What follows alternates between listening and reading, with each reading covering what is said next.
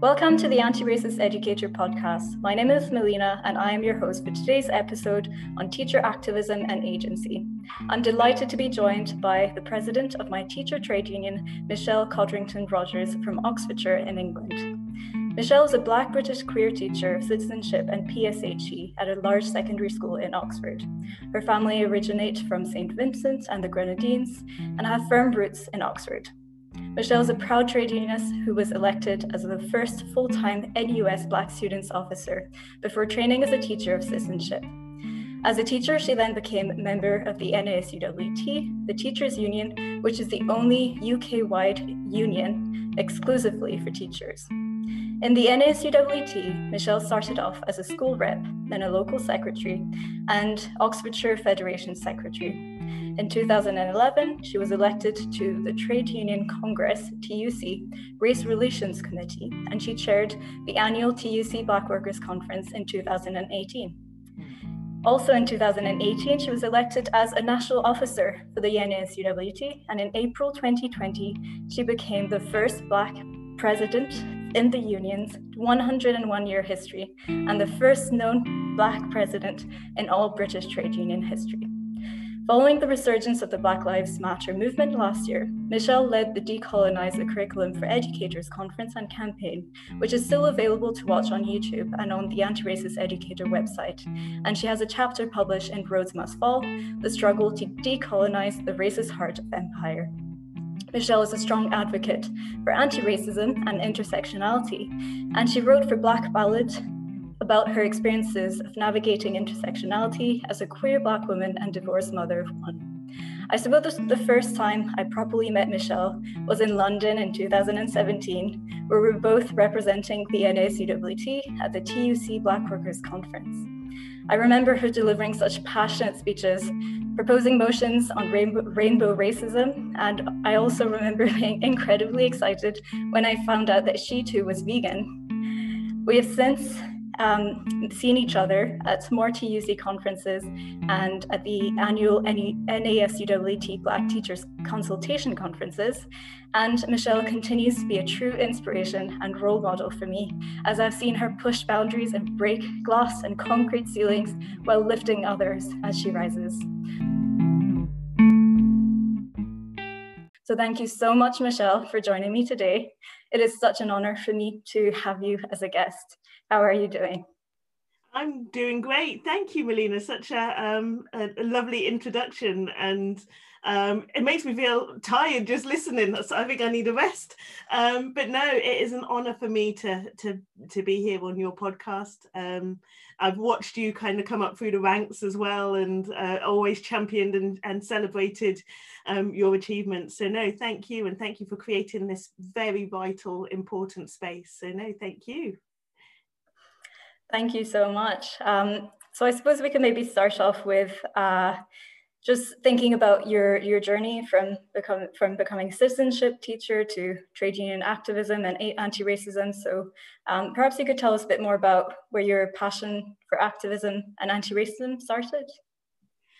Oh, well, where do I start? I think I usually start with being that bolshy, naughty child at school who was always getting into trouble, often getting into trouble for standing up for other people, standing up for my own expectations, I guess, as well. Very vivid memories of pushing back. And if I didn't like something, I mean, I was the kid who would get up and walk out of class. You know, if I was not engaged, I wasn't going to waste my time in lessons. I did it at primary school. I'd get up, they'd find me sat in the library reading books. You know, I wouldn't be off playing or anything like that. I would be reading. My mum, I guess my mum always raised us to be confident. To make sure that we knew who we were. We're very closely linked to the Caribbean community in not just Oxford, in Luton, in Luton, in High Wycombe, in Coventry. We were always going all over the place. We had links with people, you know, from our diaspora. My mum sent me and my sister to Saturday schools. So, you know, we grew up really having that sense of being part of something bigger than who we were and who we are. So I guess being a West Indian, we learn very early on that socialism, that idea of sharing, you just share what you have. Don't tell me what the political aspect it was. It was just about sharing. You look out for your community. If one person needs, then others step in. So I guess my sense of activism and knowing who I was very early seeded in me. I remember at school being about 11 years old, getting into trouble and chasing another fellow student around an empty classroom. And when asked by my form teacher of the time, what happened, why did you do it? And I said, well, he called me a black pig. And my teacher said, well, does that not, if he'd not called you black first, would you have not, that you wouldn't have got into trouble? What would you have done? And I basically said, well, I wouldn't have hit him as hard. It was the aspect of that, that terminology being used against me was what kind of pushed my my red line, I guess. So I think it's always been there. It's always been a sense of knowing who I am. When I became a student, I had the opportunity, when I became a university student, I had the opportunity to go to America to do a semester abroad. And they were going to send me to Wisconsin. I point blank went back and said, you are not sending me to Wisconsin. You haven't heard about what they do to Black people there. And so they managed to change it, and I ended up going to Southern Oregon. And I think it was within a day of me arriving, I ended up being invited to I guess what we'd now call an unconscious bias race awareness course. And I was hooked. It was from that moment I got involved in the International Students Association. I was involved in the women's group. I was involved in the Black Students Organization. And I think it was that moment, which is where I really, I guess I bloomed and came to my own. And yeah, I brought that back with me to the UK and set up the Black Students Association at King Alfred's, which was King Alfred's, Winchester, which is now University of Winchester, and got involved in the Black Students campaign, and activism then became something that fired me. Quite a long explanation, but when you start thinking back of all the different puzzle pieces that come together to help get you on that path, I can't help smiling of all the people who inputted into who I am today, and I can't even thank them all. But they know who they are. They know who they are. Thank you so much. That's such an interesting journey. I love hearing how people get involved in trade union activism, and I think that sense of really knowing who you are, feeling a strong sense of identity, and then being able to push for change and be really confident in what you want and what should really be happening in society. That's really important. And I guess for me personally, it was more my trade union spaces where I could see more people like that who really knew who they were and who were really passionate about anti-racism. That helped me realize actually that's something I also want to do. And so you were one of those people who helped me, so thank you. I suppose maybe we could think a bit more about trade union spaces for teachers in particular, and maybe some of the potential barriers that might make it difficult for teachers to actively get involved in their trade unions. So I might be thinking of teachers in general who might or black workers as well, might look at their trade unions and their representatives and think that actually doesn't reflect me, it doesn't seem like my interests are there. Or also that sense of, well, if I do get too involved in my trade union, then I might not be able to get my promotion at school, so I better keep my head down and not cause any trouble. What would you say to those sort of black workers and teachers? I think, as I said, it's as in our communities, we know and understand the idea of collectivism. We strongly know it. We strongly understand it. When we have someone shout something racist to us in the street or in our workplace or in our schools, we go straight back to the community to say, this is what happens to me. And that's where the validation comes from. Our relationship with the trade union movement is so varied. In the island where my family are from, it was the trade union movement that pushed for independence from the British Empire, from that idea of being ruled from overseas. So I have quite that positive understanding of the trade union movement. And so my parents were members of the trade union movement. Well, they were trade union members, not necessarily part of the movement. I don't ever remember them going to meetings, but I remember them being members of the trade unions. So for me, straight away, I didn't see it as a space I didn't belong. And I think that is the core problem with the trade union movement. And I will be honest, I hope I'm honest in telling people where the barriers are. The barriers are in the way that trade unions engage with Black workers. As you very rightly said, when you are only having contact with white reps and white representatives of the union, and they're not telling you where those spaces are where you can go and you can feel that renewal, like we have with our Black Teachers Conference, or what we have with the TUC Black Workers Conference, that moment you walk into the room and you see people who look like you. It's not even necessarily about where in the world you come from. That comes as part of the getting to know each other.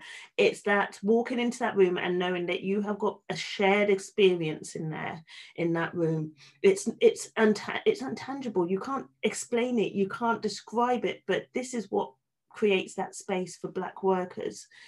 And a number of our trade unions don't understand it. They will create spaces, but they don't understand why that space is so vital to us as members of our communities. And so the trade union movement needs to understand why that is so crucial. It's not about anti-racism. Anti-racism is a part of the work of the trade union movement, and it always has been. And unfortunately, I'm going to say it disappoints me when trade unions pat themselves on the back to say, yes, we're members of this and we campaign for Cuba and we campaign for against apartheid and we campaign. Okay, appreciate, but actually as a Black person, what are you doing for me? What are you doing for me to be able to go into work and not have to deal with those microaggressions, that unhidden systematic racism that I face every day? Because that's the hard work. That's the stuff that I need the support on. I am happy to go on marches. I'm an anti-racist. That's through the nature of who I am. I can't be a Black person and not support anti-racism and anti-fascism. That is my own self-interest. But what are you doing for me as a Black person in this space? Because I pay my membership dues. And the frustration is that is hard, but you can't do that work without the input of the people who are most affected, by the Black members. And so trade unions are finding that hard work too hard, so then they step back from it. So they either create the space and then kind of say, well, we've got Black workers coming together. Now you've all had your space, now go away and we'll see you again next year. We've created the space. We've done a couple of talks. We've had our general secretary stand up and say, yes, we really see our Black members and we want to see them get involved, become reps, but then that's it. And it has to be an absolute commitment from the trade union. It has to be a commitment to understanding and seeing what the barriers are, understanding that it's not just about employment law, it's about that emotional impact of racism on us as individuals. But it's also about saying, we understand, we empathize, and we're not going to have to ask you to keep explaining it, because we're going to now take that action on your behalf, with you and alongside you and in front of you where we need to be. And unfortunately, the British trade union movement has not understood that. And so the frustration I have is trying to get the trade union movement to see us, because they don't see us. They see a cause. They see Black people as victims who need to be held up, to kind of authorize and legitimize their anti-racist badge, but they don't see us. They don't know us. And until we get into positions where we can be in that space and we can say, yeah, no, yeah, that's lovely you doing a march, but actually, what are you doing to challenge this? Because I've got that racist person in my workplace, who could also be my manager, who's stopping my pay progression, who's stopping me teaching the good classes. Why am I always teaching bottom set maths on last lesson on a Friday and then having that as part of my performance management? That isn't just because they see me as being a good teacher. There's something happening there, because the last Black teacher got exactly the same pattern that I had. We need trade unions to say, we're going to put the strength of our movement behind you. One of the best things about the TUC Black Workers Conference is we get to talk to other trade unions, and we realise that it's not just us. And actually, our experiences cross different sectors. And for me, finding out about Jaya bin Desai, I learned about her at the TUC Black Workers, and I learned that there's a woman here, an example of a sister who's begging her trade union movement to stand side by side with her, and they're not. And even today, you know, we're still having to have that fight. And so I think from my perspective, is the trade union movement has to actually start seeing us and has to hear us, has to stop the tilting of the head to one side when we explain and share our experiences. And instead of saying, isn't that really bad? They actually turn around and go, now we're going to put the might of the trade unions behind you. It's legal action. It is active action. It is doing all the things that we can do as trade unions to show and support our Black members. And I hope that NASUWT will be at the forefront of that, because the reason I stood was because I want to see our trade union actually acting and supporting our members. We have fantastic conferences where we come together and we get that renewal, but now we need the union to actually act and to move us forward, so that Black teachers actually are able to focus on what it is we need to be doing. We need to be the well, let's be honest, we're the beacons in our communities. All of our parents love saying, you know, I've got a child who's a teacher. We're up there with doctors and lawyers, even if the rest of the public don't necessarily understand it. In the Black community, being a teacher is something of respect. But we're there to help the next generation of children and young people. My grandmother came to this country, and first generation born in Britain. I want our children to be able to see the opportunities that they should have, because that is the way that our communities move forward together. It's about making sure our children and young people are able to reach the best of their potential, and they can't do that if they don't have us as Black teachers stood in front of them and sharing their experiences as well. So I apologise, that was a really, really long answer. You've got me started about trade unions and the Black space. So. Please don't apologise, that's why you're here. So thank you so much. I think, yeah, I totally agree with everything you've said, that idea that we need to be present, we need to be visible to be able to make that change, to make a difference in our classrooms, with the people we teach. And it reminds me of, I guess, some of the publications of the NACWT in visible minorities and visible teachers. Unfortunately, that's still a problem. In Scotland, we've recently just published a new report looking at diversity in the teaching profession. We are still very much underrepresented, and there are lots of teachers who are leaving the profession because they don't feel supported by their schools, their trade unions, their spaces are not safe. And I suppose, especially this year, I am worried that there are going to be more teachers leaving the profession, because it's been incredibly tough to teach in the midst of a pandemic, and we all know that COVID-19 has disproportionately affected minority ethnic communities. And I suppose maybe you could tell us a bit more about your experience as president this year. It's been probably an incredibly challenging year for you. But I know that so the NACWT has got a campaign called Vaccinate to Educate, and I'd like, maybe you could tell us a bit more about the importance of that campaign and how it's really important for teachers of colour, Black teachers as well. I like the fact that you've touched on the fact that we don't have enough Black teachers in Scotland. We don't have enough Black teachers in Northern Ireland and Wales. You know, we are very much concentrated in the big cities in England, which is so wrong considering our communities are all across the British Isles. And I'm really worried about exactly what you've just said. I'm worried about our colleagues who are going back into school now, and they're going back into the same systems of racism. Let's be honest, the COVID didn't wipe it all away and start again. Actually, it's focused. And I think this is I do believe very much that everything happens for a reason at the right time. And sometimes we miss it, and we kind of go, oops, now I get that message. And other times we're like right there. And this isn't the year that I expected to have as the national president of NASUWT. But I do quite strongly believe I was the right president for this period of time. Lots of people go to me, oh, but you haven't been able to travel, you haven't had a chance to represent the union at this event, you haven't been able to do this.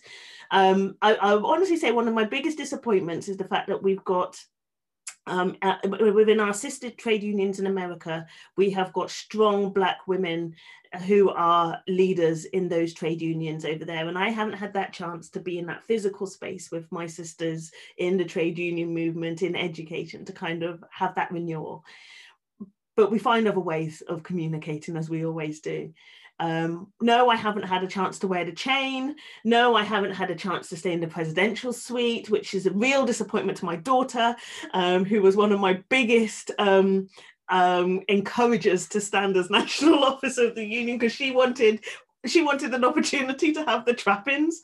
And lots of people kind of saying to me, well, you haven't had this and you haven't had that. If you stood to become a national president for all of those things, then that's not why you should be the national president. And I know that previously a number of the predecessors before me have stood just because it's a good way to end their careers. It's a good kind of way to say goodbye, you know, to kind of get the trappings of being the national president. This year has been work. This year has been watching while your membership and the education sector, not just in the UK, but across the world, has crumbled before your eyes. We have seen our members and our colleagues essentially rebuilding the education system for the digital age in weeks. No matter how much we've had in the past people warning us, oh, you need to get better equipped at using Google, you need to get better at using online teaching, all of those things.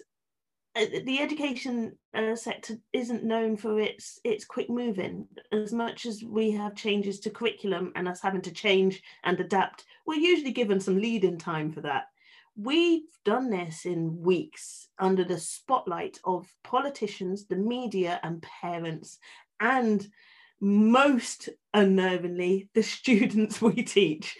And I have watched that happen during my year as a national president, and I have never been prouder to be a teacher, to be a member of NASUWT, but also to be a part of the wider education community, because I have seen innovation, I have seen bravery, I have seen people who have absolutely and truly stepped up.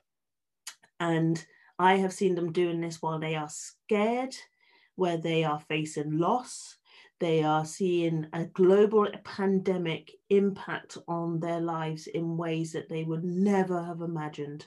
I have been in touch with and heard from members who have absolutely been tested to the limit. And the only place they've been able to get that sense of certainty from was NASUWT, was our union. We have basically been like a ship being battered across a storm, and the ship has been twisting all different ways with all the people in it being shaken. And I've seen our union being the anchor. And this is why it has been such a difficult year, because our union has been both a savior and both a villain in this, because people have needed something tangible to direct their sense of unease at. And our union has been battered, and I'm going to say that, and our union has been battered in ways I guess nobody would have expected as well. but we've come out the other side. We're coming out the other side. I'm not saying we've come out. We're coming out the other side.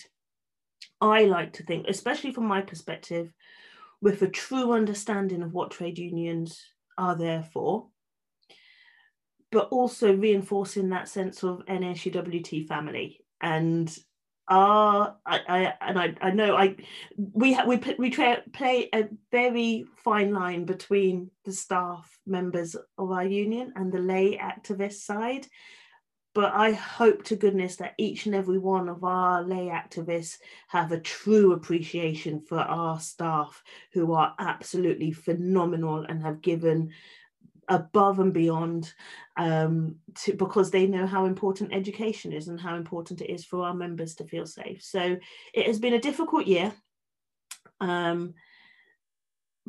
But the fact that I now I've chaired 9-hour online national executive meetings. I am also able to jump from one part of the country to the next without having to have a carbon footprint. I've been able to engage on the international stage.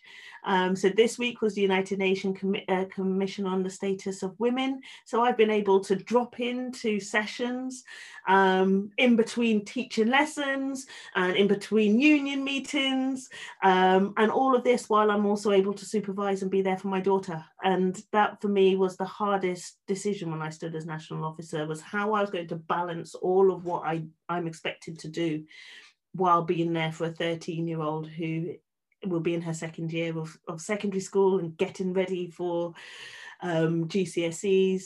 And it was a difficult decision, but it was my daughter who encouraged me, and she kept going, "I'll be fine, mummy, I'll be fine. You know, if you have to go overseas, I can go and stay with this person, or I can go and spend time with my aunties," all of these different things. Oh, and I get now, "Oh, but I'm okay, I can stay on my own, I'm okay." And I'm like, "No, you can't." But it is difficult, and it is, when you're an activist, I think one of the things that you have to really reconcile with is their sacrifice, and it's really hard to be an activist who, from my perspective, it's a real core part of who I am, and there is sacrifice. And I always kind of think, I hope it's to make something a bit better for somebody somewhere, whether it's my daughter or whether it's, in this instance, whether it's the Black members of NASUWT. I want our members to be able to see that there is no position within the union that is off limits to them. If I can do it, and I can do it with a smile, but I can also do it honestly and tell you it's hard. You will face racism from within our own union. You will face racism from organisations that we are engaged with. They won't call it that, but it's our responsibility to hold up the mirror and to say to them, yeah, no, that's not what we're doing here. We have to have that confidence to be able to do it. And I hope that once I fall off the end of the stage, that I'll still be going to our events. I'll still be at Black Teachers Conferences and events, and I'll still be there encouraging, hopefully, the next national president of NASUWT. I've spotted a couple of you out there.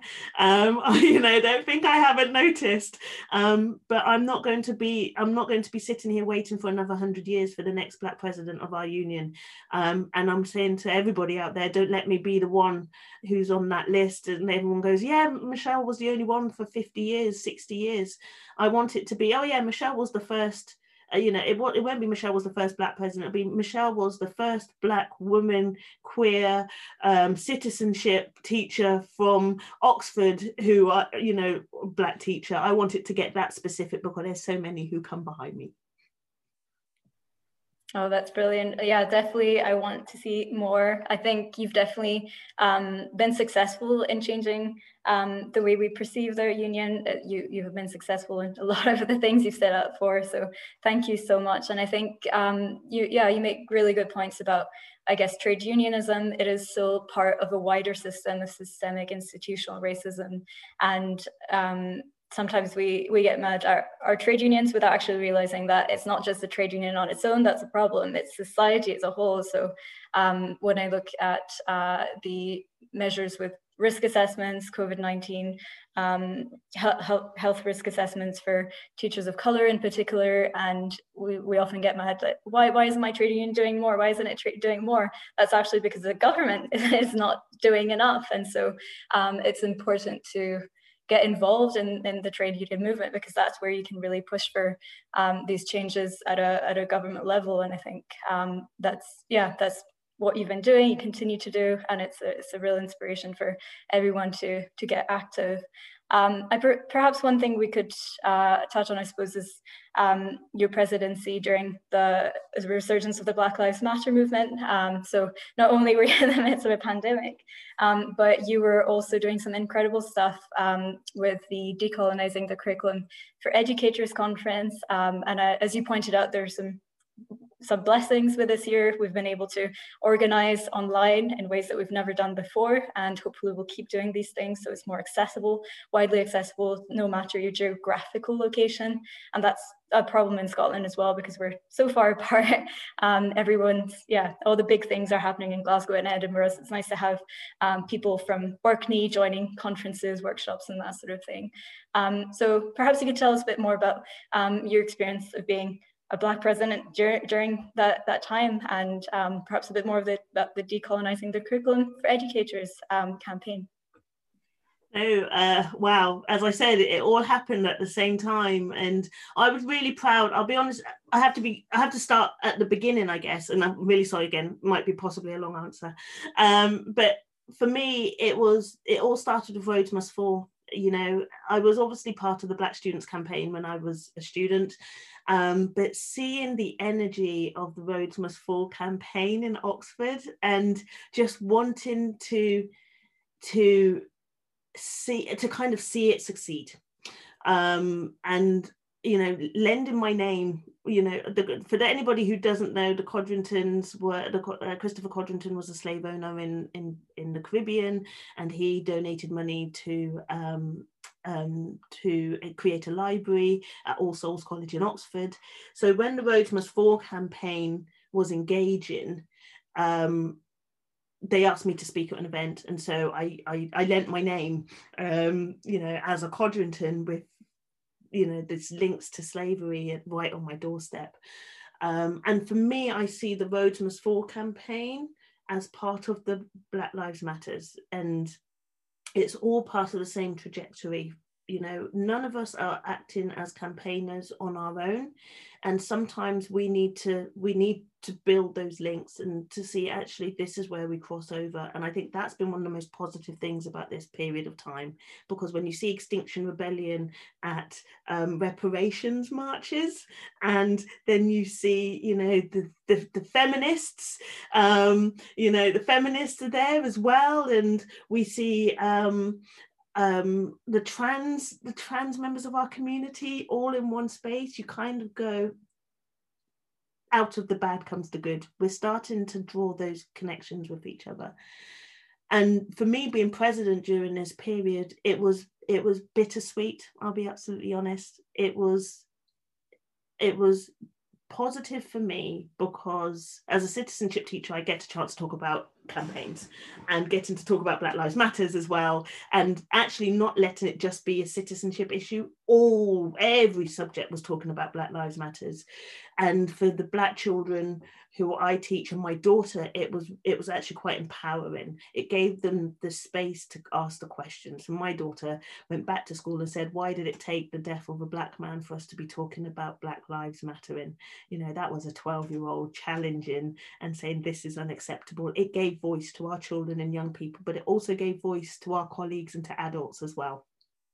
And so it was bittersweet for me, because we start to see people embracing their Black identity and their Blackness, and realizing, actually, we can be politically Black, and we can challenge, we can ask questions, and we can come together, and we can create these spaces that so many of us within the activist communities find and really re-energize from. And we're starting to see this happening in an organic way. And it also gives us the language to be able to articulate. This is where, if one more person asked me, what book should I be reading? It was getting to a point, and I know for the fact is, before lockdown, I bought a couple of books for people, and I'd been having these debates and these discussions. I've been telling people, read these books, and nobody was reading them. And it was coming back to me constantly having to have these arguments. And Black Lives Matters reemerges, and I just said to people, here's the books I bought for you a couple of months ago, stick them in the post. And they read them going, oh my God, where's this book been all my whole life? And I'm going, I was telling you about it. But now you're ready to hear. That's fine. We needed that space. So finally people are starting to listen. So that's another positive. The bitter part of it for me was just like my daughter. Why did it take the death of Breonna Taylor and George Floyd? I guess the same thing happened with Stephen Lawrence. Why did it take the murder of Stephen Lawrence for us to articulate institutionalized racism? And I know a number of activists were concerned that this moment was going to stay a moment, and we needed to energize the movement again. It was bitter for me because I would see all these organizations using social media suddenly with their black squares and suddenly saying Black Lives Matters, and knowing fundamentally that these organizations are part of the systemic racism that our people experience, and thinking, are they really at the start of their journey? What have they done that systematically? The best phrase I've heard is, to undo systematic racism, you have to be systematic. What were they putting in place that was strategically trying to challenge racism? I don't want to see them putting up reading lists on their Instagrams. I don't want to have them saying we're listening. To describe to your listeners, every time I say listening, I tilt my head to the side because this is what I get every time. We're listening, we're here for you, tell us your experiences. It kind of became trauma pornography again. Everyone wanted to hear Black people saying why and what racism looks, smells and feels like, and so that they can better understand, but they're not doing anything with it. And that's one of my biggest frustrations. So there's me, national president of NASUWT, the largest teachers union in the UK, having our members, one, being attacked, because why are you not teaching a less colonized curriculum? It's all your fault as teachers, and you're the ones who are holding up this racist, sexist, homophobic curriculum. But then also seeing our members doing the listening and the reading, but then seeing our Black members in particular saying, see, we told you so. So there's me, national president, hearing all of that going on, seeing a profession that I have so much hope and potential for being attacked by members of the Black activist community, when all along we've been saying as Black teachers, work with us. Don't see us as part of, we're trying to change the system from within. Organizations like yours tell us how we can get the door open so that we can get you to talk to our head teachers, so that you can talk to our faculty leaders. And organizations who, because of the scale we're talking about, which is where the Decolonizing the Curriculum event came from. It was us, a group of NASUWT Black members who've been talking about this for years, of how we're trying to change the system, trying to change curriculum, trying to change our schools, trying to change our union. And we basically just said, we need to do something. We need to create a space. And this is the main goal of it, was to bring together the voices of students, the voices of teachers, and voices of academics, because it has to be all three parts. We can't, notice I didn't say the government in there. We did discuss about whether or not we were going to invite an MP, but actually the government already have these powers to make these changes, and they're not. And even when there's petitions calling for them to do it, they're still kind of saying, but we're already allowing you to do it. We know the systems and the way that it works to stop that happening. So we organized this event, and we organized it with Common Ground, which is an offshoot of Roads Must Fall, because Roads Must Fall is not just about a statue. It's about the systematic, strategic approach to how we change the experiences of students at Oxford University. We also worked with Impact of Omission, who are, and I'm smiling as I talk about it, because these sisters, these young women, they see something wrong and they did something about it. So they had organised not just a petition, but also a questionnaire asking people for their experiences of racism at school. And you know, they had thousands of responses and got some really raw experiences of children who are in school today, as well as people who've left the education sector.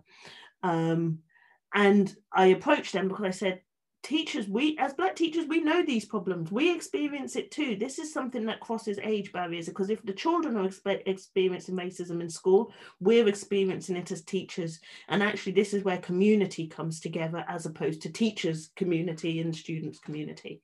Actually, we're talking about the Black community in the schools. And so we organised this event, and thank you very much, Melina, for joining us and for being one of our panellists, and talking about what teachers can be doing to decolonise their curriculum, because the hardest part for a lot of our members, especially our white members, was, what does a decolonised curriculum looks like? Because when you've only experienced the curriculum that you're now teaching and you also learn under, how do you know what's missing? And so actually creating that space where we've got Black academics, white academics, Black students, white students, Black teachers, white teachers, talking about what they think, what their utopia looks like, actually gave an impetus to so many colleagues to go off and be able to say, I've now got permission, I now know how to start it. And for us, it was a really big moment. The disappointment I had was not necessarily that it could have been bigger, but it could have reached more, and how we follow that up. And that's the hardest part, is how we follow it up. And so as being national president of NAS, it opens doors. There's doors that were open to me already just because of the area, the circles I operate in. But being the national president, it meant that I was able to open doors, and I did face challenge, and I'm not going to sit here and pretend I didn't. I did face having to negotiate and navigate my own union's structures, which is why in the end we went ahead and organised it and did it with the support of NASUWT. So NAS highlighted it and supported it and sent it out to our members and made sure people knew. But actually, I'm really glad that it wasn't an NASUWT event, because it gave us the control to be able to create the space that we needed to have. And we're really proud of it, and we're really proud of the fact that it was linked to NASUWT, but actually it wasn't one of our events. The hard part for me as well is also remembering when I take off my president's hat, because do or die, I'm an activist at my core, and to be told sometimes, but you're the president, so you're not allowed to do X, Y, and Z. I'll be honest, I said, well, if that's the case, I take the president's hat off. Here, have it back, because you can never stop me being who I need to be and being true to myself. And so, yeah, it's been a ride. It's been an experience. The year has gone very fast. I've still got work to do, but any activist who tells you that their job is done, I think they're not being truthful to themselves, because this is something that's in your blood and the work is never done. But I've also learned a lot about myself, and learned a lot about how and why I kind of put myself in particular spaces.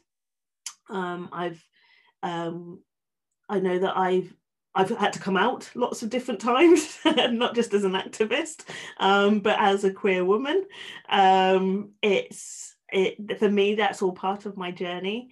And it's all part of me speaking my truth, but it's also about me learning my voice. And that I may look quite confident and able to talk my way out of any situation, but I'm very much still on my journey, and you know, I think we have to be honest and truthful to ourselves to say that we need to always be looking back and looking forward, but also looking within and understanding who we are, because if we lose sight of who we are, we lose sight of what our end goal is. And our end goal, for me, must always be about trying to leave the world a better place for the next group of people who are coming behind.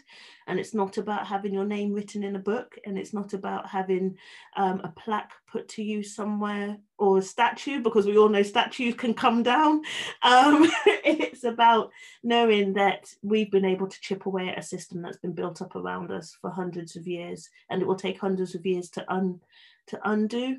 But let's try and push it a bit forward. So I hope that, being national president of NASUWT, I've done my little part in that aspect, so that NAS, for example, will always look back and go, well, we've had one black president and they didn't break the union, so you know what, we can now see the full potential of all of our members. But also for the trade union movement as well. And to, you know, I've made mistakes, of course I've made mistakes, and I own my mistakes. And I'll talk about my mistakes and say where I could have done more and could have been better and could have done things differently. And I think that's where the honesty has to come, because we've all got to realise that we've all got feet of clay, and we've all got to just do the best that we can do. And I just put on record, I never want a statue put up to me anywhere. So, and if it does go up, I have absolutely all the permission. I give all the permission to the future generations to say, just know that I would be at the front of a Codrington Must Fall campaign, because I've learned a lot about the importance and permanence, and I'd rather be remembered for what I've done. And even if I'm not remembered, I just want to know that I've added a few more bricks to that path that people can come along behind and in front of me on. Thank you. That was absolutely wonderful. So much to learn from. I think this idea of humility is so important for any activist thinking about why we're motivated to make this change. Is it for personal gains, or is it more for leaving a better world behind us? And I can absolutely relate to everything you just said. I think we're thinking about the Decolonizing the Curriculum conference. What was brilliant, as you said, it not just being a trade union conference. I really enjoyed seeing all these different spaces that I wasn't always I wasn't aware of. So for example, Saturday schools, you mentioned earlier, you went to a Saturday school, and there was a brilliant speaker who explained the importance of Saturday schools and how that was actually a way of decolonizing all of education, get rid of all schools and just have these spaces where you are empowered and able to do what works for your community. So I think that was a real success. And I guess as a presidency, you've already told us what your journey was like, the sort of barriers you've experienced, and you've already touched on, I guess, the post-presidency hopes. That was maybe my last question, but perhaps you could, just to conclude the episode, tell us a bit more what your hope. Well, you've already told us about your hopes, but perhaps any messages for Black teachers of color who might be thinking of getting involved in their own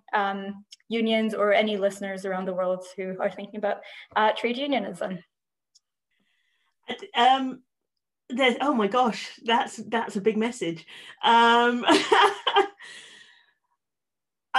think I would start from the place of saying, don't expect it to be easy, but it's really important that you know that you've got your circle, and you've got the people you can go to who you can trust. And the hardest thing in politics is finding who you can genuinely trust.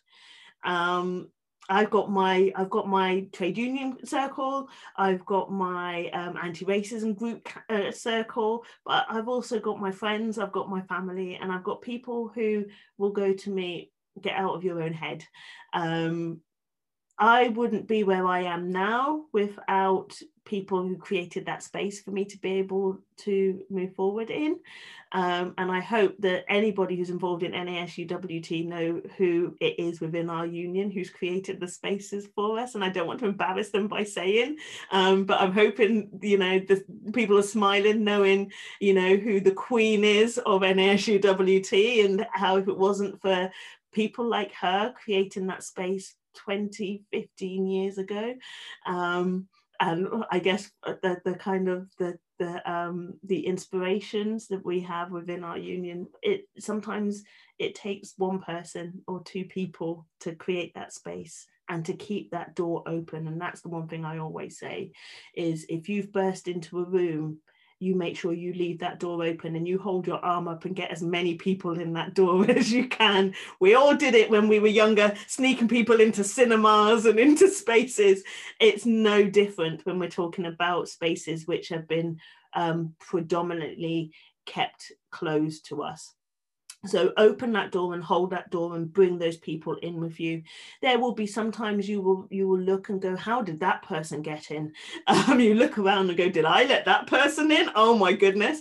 But actually we have to create those spaces so that people can reach their full potential and find their space. You kind of touched on what next for me. I need a break. I think even just from listening to the introduction you gave at the beginning, I think I need a break. But I already know that what I would deem a break is not a break. You don't get a chance to step away. And I'll be honest, I took a break after I was the Black Students Officer, because it was a really difficult time for me, talking about politics, and I don't have time and energy for playing games. I generally don't. And so being the Black Students Officer was really difficult. It was also very rewarding, and I learned a lot about myself. And I so-called took a break, and that's when I trained to be a teacher. So that was my break. I found a different avenue. I found a different direction. To be honest, I need to be a mum for a bit. I need to prioritize my daughter. But I know as well from her, she won't let me. She's my driving force and my inspiration. And I say it's not about the trappings, but her face when I drag her along to yet another talk which mummy's giving, and I'm thinking, oh my gosh, I'm such a terrible mum having this poor child sitting in this university hall while we talk about memorials or talk about decolonization.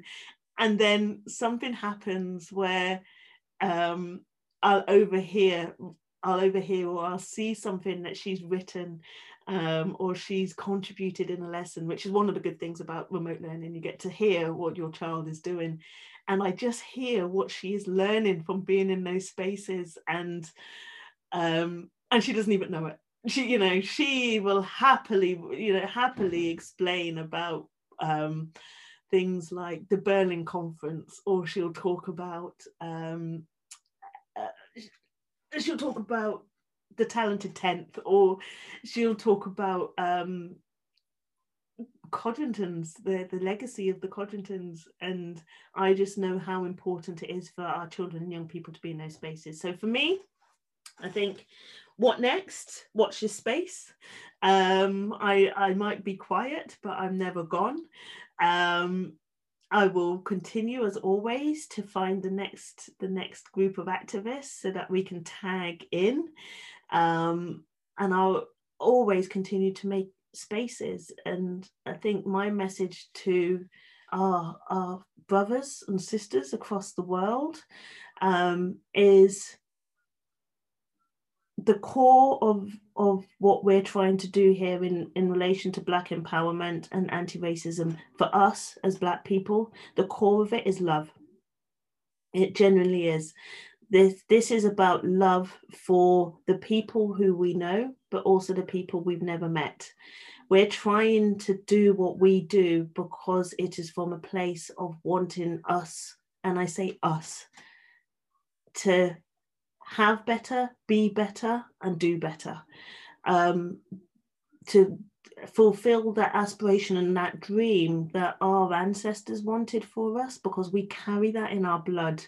No matter what we're told, no matter what we're shown, no matter how much we're undermined and told that we don't belong, our ancestors sacrificed so that we could be here today. And it might have been small sacrifices and it might have been big sacrifices. For a lot of us, it's that idea of the loss of the dignity and the loss of being a sense of who we are and humanity. So that's what drives us, is that love for our family. And for me, our family comes in all shades, all backgrounds, all geographical. We are a legion.